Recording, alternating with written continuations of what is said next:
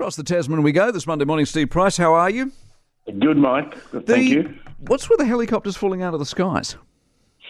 Yeah, this is an accident that took place at the weekend. You refer, of course, to a few weeks back. Four Australians tragically died when an Australian military helicopter, not the same one that crashed this weekend, crashed near Hamilton Island, taking the lives of four. This weekend it was three American Marines. They were on board a thing called an Osprey. I don't know if you've seen these aircraft, but they've got sort of twin rotors there. Yes. Very odd looking. 23 Marines were on board. Crashed on Melville Island. Now, Melville Island's off the top of Darwin in the Tiwi Islands. It was 9:30 in the morning, so, it wasn't dark at night or there wasn't bad weather or anything like that. 5 of the injured were medically evacuated to Darwin Hospital. One was in a critical condition. They underwent surgery. Now, they're all here, these Marines. Many of them are based, actually, in the Northern Territory. But this is Operation Predator's Run. And I was quite surprised at the number of people taking place. It includes 500 US Marines, 1,200 Filipino military personnel, 120 Indonesians and hundreds of Australians as well. The investigation will now take place, obviously, into what went wrong. But this is, as you say, the second of these accidents in the last couple of weeks. And one of these Osprey went down in Australia, an American Osprey, a couple of years back, also killing 3 or 4 people. So it's happened before. Jeez. October 14? Looks like it for the date of the referendum. Now, there's a lot of developments going on with this. I mean, interestingly, the Australian newspaper has managed to get hold of something called the Yes 23 Persuasive Conversation document, which is 31 pages long. And it says in there to anyone who's campaigning for the Yes campaign, to actually, when convincing people, and there's apparently 1.7 million Australians still undecided, to invoke someone who's against it, invoke a person like a billionaire who owns a mining company who cares more about profit than protecting our money.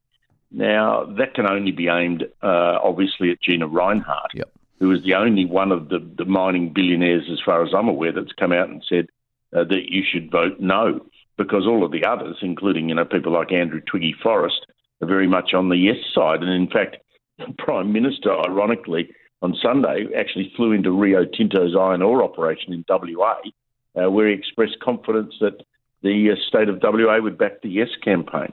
And just finally on this, and I'm going to write about this later in the week, but Anthony Albanese's office or somebody in the Yes campaign has chosen the northern Adelaide suburb of Elizabeth as the place to make the announcement on when the referendum will be held, on what date. Now, could you think of anywhere more inappropriate? A suburb called Elizabeth, named after the late Queen Elizabeth, that was constructed to house English, because I lived there for a year, English migrants in Adelaide to make motor cars. Odd. I mean, are these people insane? Yeah. No, well, yes, they are, is the answer to your question. Do you, as you sit here talking to me this morning, do you give it any chance at all of getting up? I do, but slim, but I do, because the amount of money that is sitting in a bank account with the Yes campaign able to access it and the willingness of something like 25,000 volunteers to get out there. But that being said, I don't think it will get up. I don't think most Australians understand it completely, and you can't. It's very difficult to get a majority yes vote plus a majority of the states. All right. So the Victorian Libs, it's been a long time since we've talked about them, given they're, as far as I can work out, broadly speaking, useless. But they've got a victory over Dan Andrews. Yeah, they are useless. There was a by-election on the weekend. Labor didn't even stand a candidate, so we just be a little careful. I mean, the Liberal leader, a bloke called John Pizzuto, yesterday called this the dawn of a new era. He's actually kidding himself. Their 10%, their primary vote did go up by 10%, though, which is a good result in anyone's case. But the political story here is, again, still Dan Andrews. He is really on the nose now. He's introducing a bonk ban in Parliament because one of his MPs went feral and got involved with a woman. We don't know the full details yet, in a hotel somewhere after drinking in Parliament. So Dan's trying to pull out all the levers to preserve his political future, but I think he's a dead duck. I wouldn't be surprised if he's gone, but will voluntarily be gone by the end of the year. Okay, mate. Catch up on Wednesday. Appreciate it very much. Steve Price out of Australia this morning.